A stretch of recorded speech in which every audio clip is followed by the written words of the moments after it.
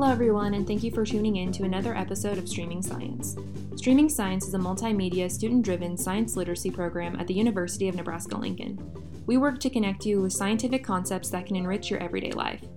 I am your host, Hallie Ramsey, a junior agricultural and environmental sciences communication major, and I am so excited to be able to share my conversations with you. Our guest speaker is Lisa Lightner, whose expertise comes in the form of science communication.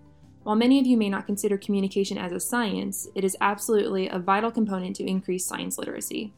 I obviously was really excited to get Lisa's insight on how to become a better communicator.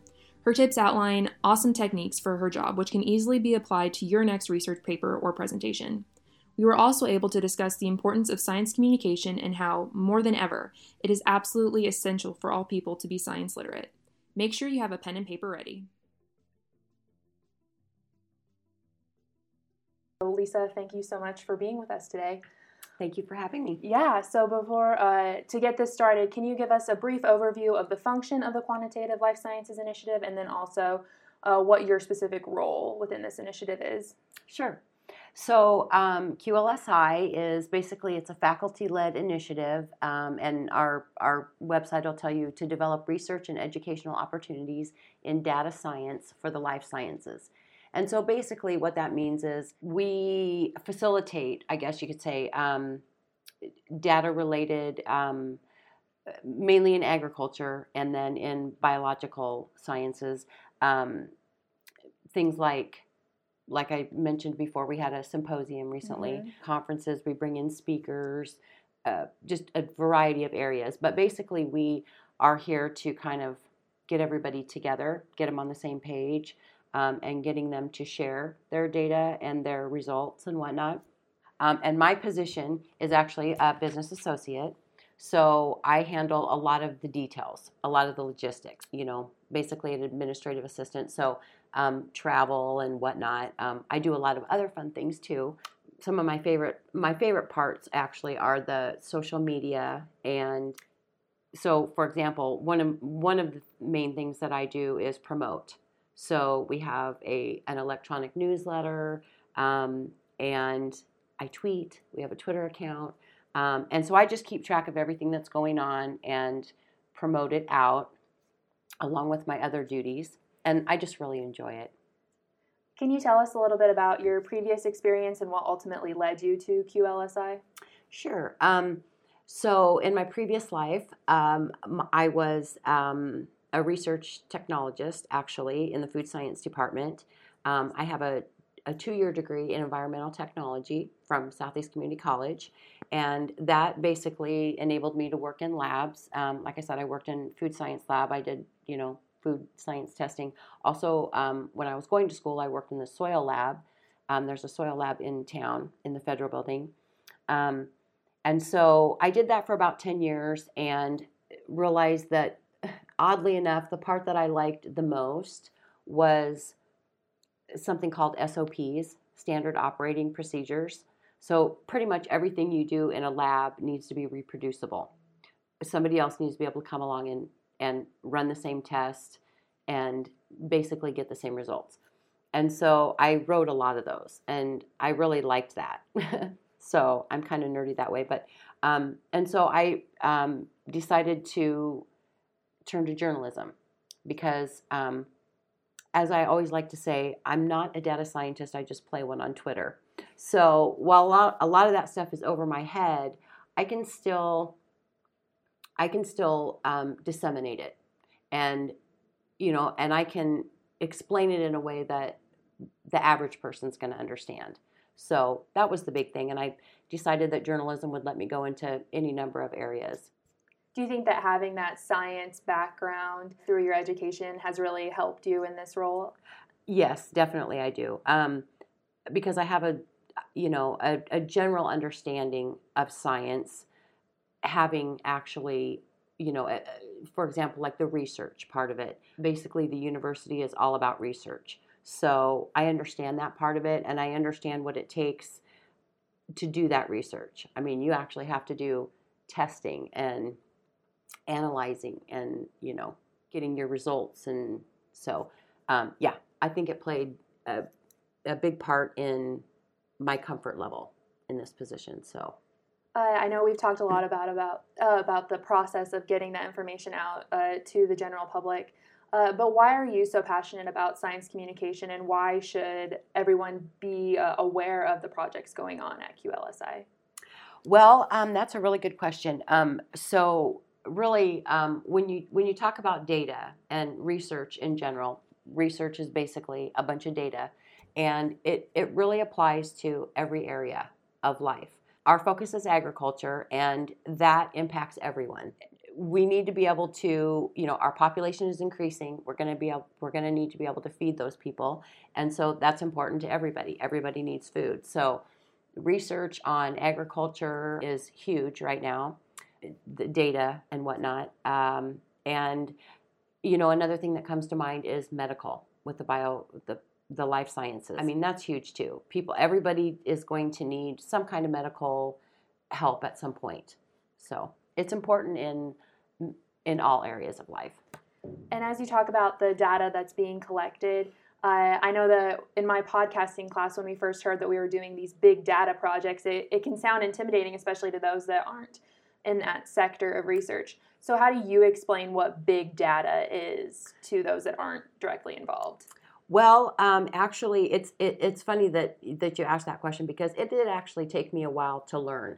And to be honest, I learned a lot of it off of Twitter. When you start following accounts and you start really being able to understand what it's all about. So big data is a term that it's been around since about the 90s. So basically what happened was you'll hear the term Internet of Things, IoT they call it.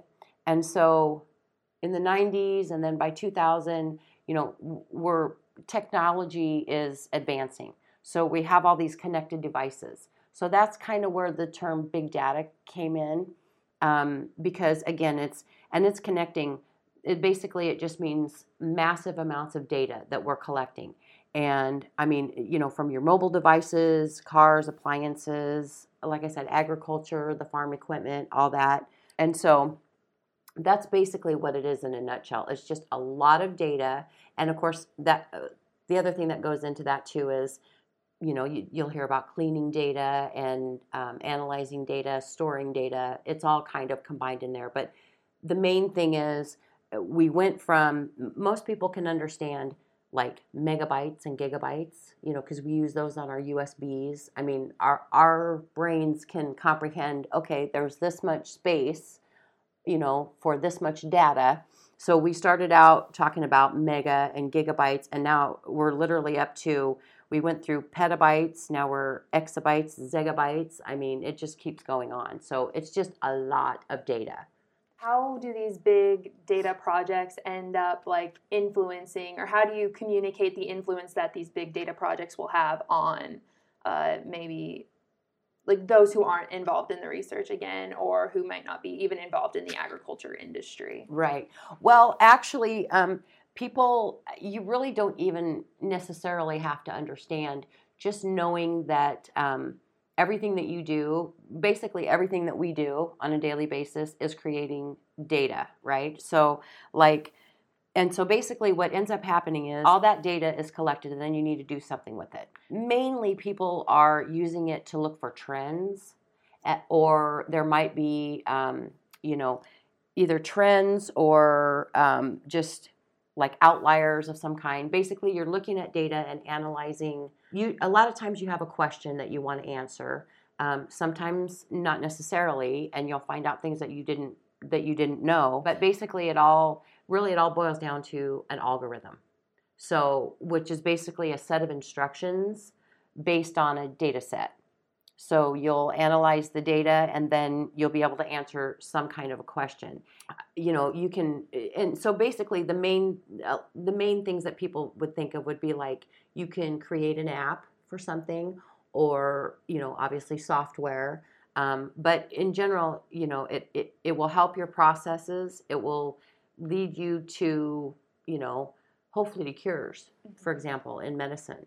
So, and, another thing that I like to explain to people is, so algorithms, the best way to describe an algorithm is, so like when you're on the internet, and particularly Facebook. Facebook uses a lot of algorithms.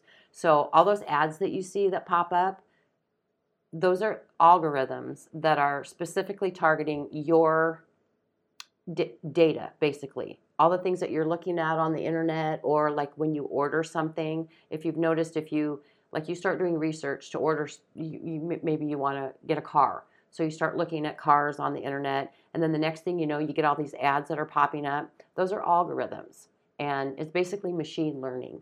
The machine is literally learning your, what you like and what you want. So even though a lot of people don't understand it, we are all truly affected by it every day. No, that's a great way to put it. Yeah. I've never thought of it, but totally on social media and Yep. the ads, that makes a lot of sense. We have a lot of data with how much time we spend on the internet. Yep. So that's a great way to put it. Mm-hmm. So do you have, with your role with QLSI, do you primarily go and actually interview the scientists that are conducting the research and then translate that into content, or what is kind of that process of how you get your content out to the public? Usually what I'll do is start with a bio. I'll have somebody give me a bio, or I'll look up their bio, and then I have them describe what is their research, and then I just look at it and just try to kind of boil it down and condense it into parts that I can understand. And so, like if you look on the website, there's we have a scroll that goes through that. There's probably 6 or 7, maybe 8 people on there, and that's kind of what I did with them. And same way with the newsletter, I will use the information that I'm given and then just kind of try to condense it down. When you came to QLSI, were all the social media presence, was that there when you came here, or how has that developed since you've come into this role? Well, that's interesting too. There was definitely had a website, which has completely changed. The university changed their system, so we had to switch over. Really, we have the website and Twitter. We don't use Facebook. We don't have enough really going on a day-to-day basis for that. There was a Twitter account, and I think the person before me had just started it and hadn't really taken it anywhere because there were no followers. But we've upped that quite a bit. I think there's maybe a couple thousand followers now, and it's always exciting because you can see. I don't know if you tweet. If you're on Twitter, I highly recommend it. It's basically, Twitter is basically, it was supposed to be kind of a professional, avenue, and really it is. I mean, other people, you can use it for whatever you want, but you can also narrow down your focus and follow what you want. So, I'm following data science and whatnot, and in the beginning it was really fun to see, the vice chancellor's following us. I would yell to the next room, yay, you've got another follower. So it's been fun. Is establishing a pretty solid social media presence a piece of advice you would give for future or aspiring science communicators? Yes, definitely. Most definitely. It's growing. Social media is always going to be around. And honestly, that's how a lot of people now get their information. It's a great way to see what's going on, and then also a great way also to get things out, to promote and disseminate. So yes, it's definitely. And Twitter I would highly recommend Twitter. And you can do Facebook and of course obviously the website. Facebook is fun. And then Twitter is a little bit more serious. So when you combine the two, you get a really good combination. Mm-hmm. So, and then, there's people use other forms of social media too, Snapchat and whatnot. But the two big ones, of course, as most people know, Facebook and Twitter. But they've been very helpful in my job. Do you have any advice for those who might have had Twitter since they were in middle school or something, how they can kind of transition their Twitter account, which might be a little bit more personal or have funny memes and stuff like that, into a more professional account? Well, you can actually have multiple accounts. So, and I have my work account, which, like I said, is data science related. And then I have a personal Twitter account, which is for climate. I'm a climate activist. So climate change. So I follow all the news on climate change. And, you can even do several, which is sometimes helpful. If you have several different areas that you're interested in, or maybe that you're reporting on, you can have different feeds or different actual accounts, which is really very helpful. Yeah, and what's great is, I know we were talking about this earlier, the access to technology that we all have. So if there's something going on at your campus, like, you don't have to have a specific job or be in a specific role to go take a video of it, and like post a little news article about it or something. Yep, exactly. I mean, exactly. And it's funny because to me, I always think of cell phones as little computers in our pockets, because it's true, and you can, and it's so easy to tweet from your phone, just like Facebook, you can tweet. So anywhere you are, whatever you're doing, you can be a voice.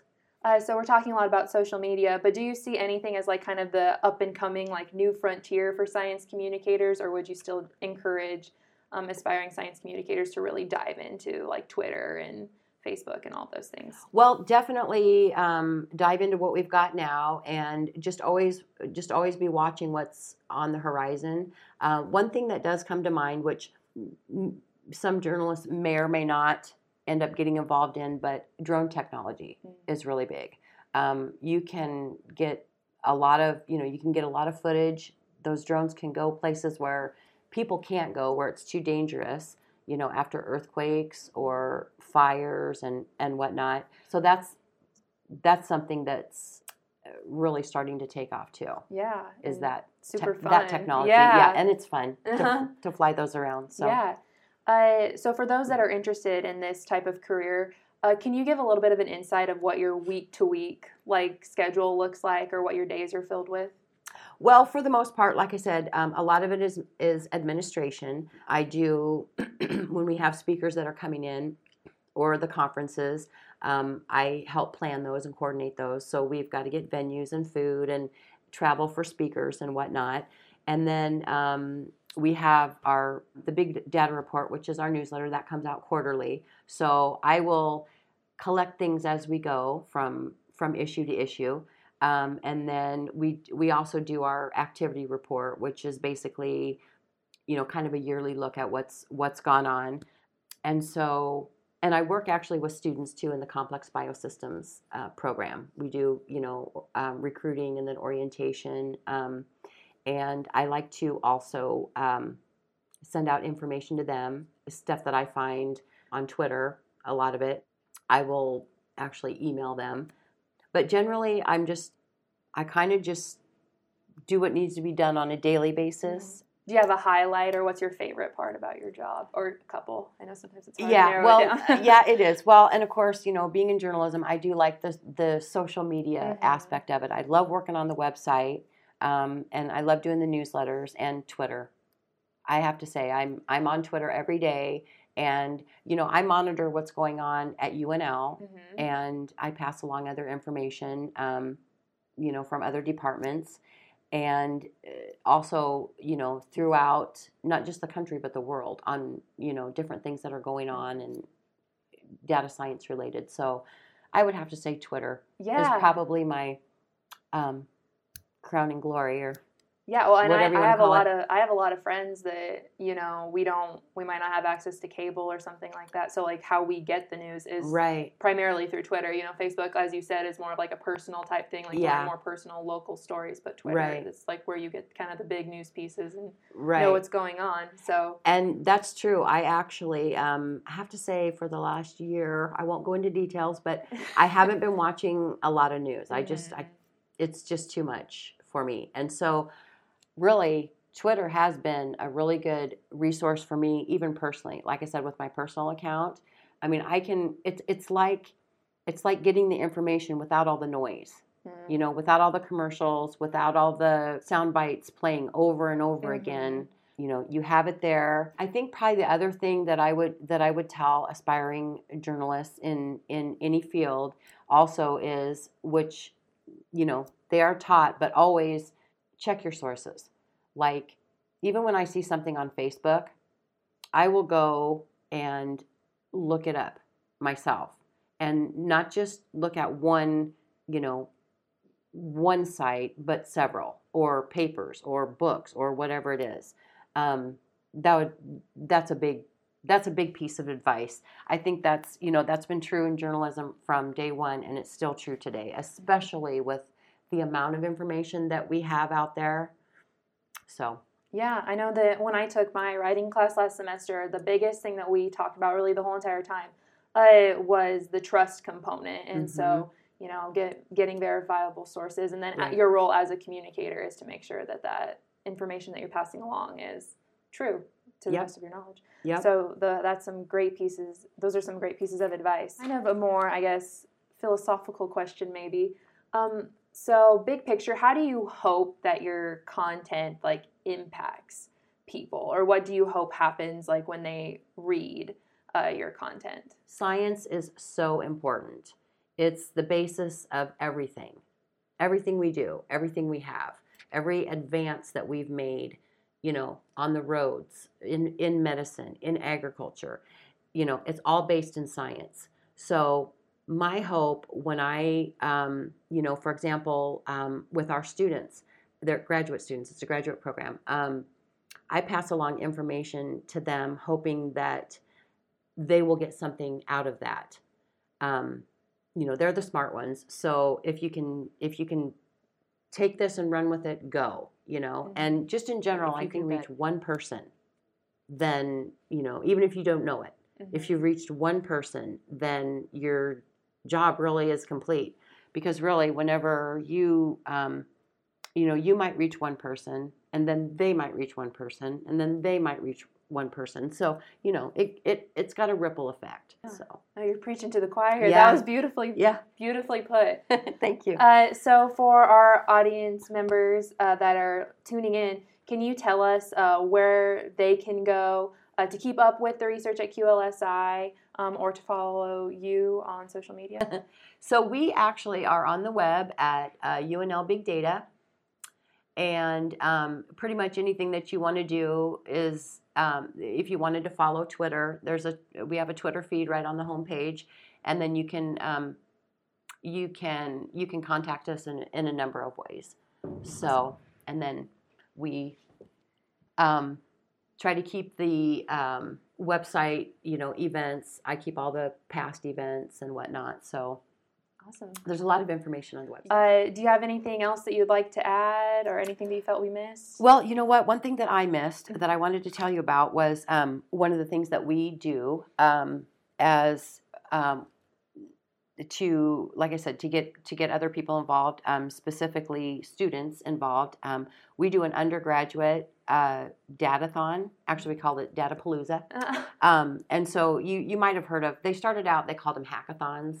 And people didn't really like that term because of the word hack, which is basically, hacking is usually when you're getting into some place where you're not supposed to be. But anyway, so now they call them Data Fest and Datathon. We had one in November, and we're having another one actually in April. So, and we team up with the American Statistics Association, ASA, and this time around Mutual of Omaha is also sponsoring. So, and that's basically teams of undergraduate students from any area sign up. You sign up in teams, and then usually you don't know the data set, the data that you're going to be working with until you get there. So it's a fair playing field. Yeah.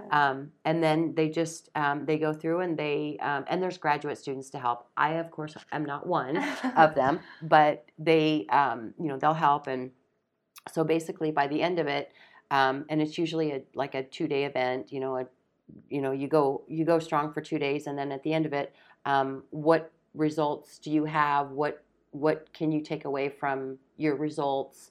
So they present, and it's a really fun time. So we do that. We've been doing that annually. Cool. And I think you mentioned it, but can you tell us again how students here can sign up for that, or where they should go to get the information about it? Yeah. So in April, we're having another one, which maybe by this time. But anyway, we always promote it. So you can, if you follow us on Twitter, I always tweet, and then we'll have information on the website, in our newsletter. You can sign up for the newsletter if you like. We also try to promote, like with the UNL Today, and see if they'll pick up the stories.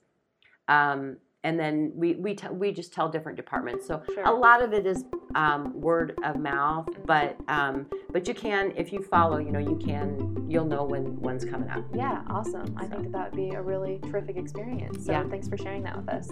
And thanks again for being with us today. It was awesome to hear your insight. Well, thank you very much. It was fun. Yeah. I hope you enjoyed today's episode of Streaming Science. As always, it was an absolute pleasure sharing the phenomenal research being done right here at UNL. Be sure to catch the next episode at streamingscience.com, and don't be afraid to give us a shout out on Twitter or Facebook. Until next time.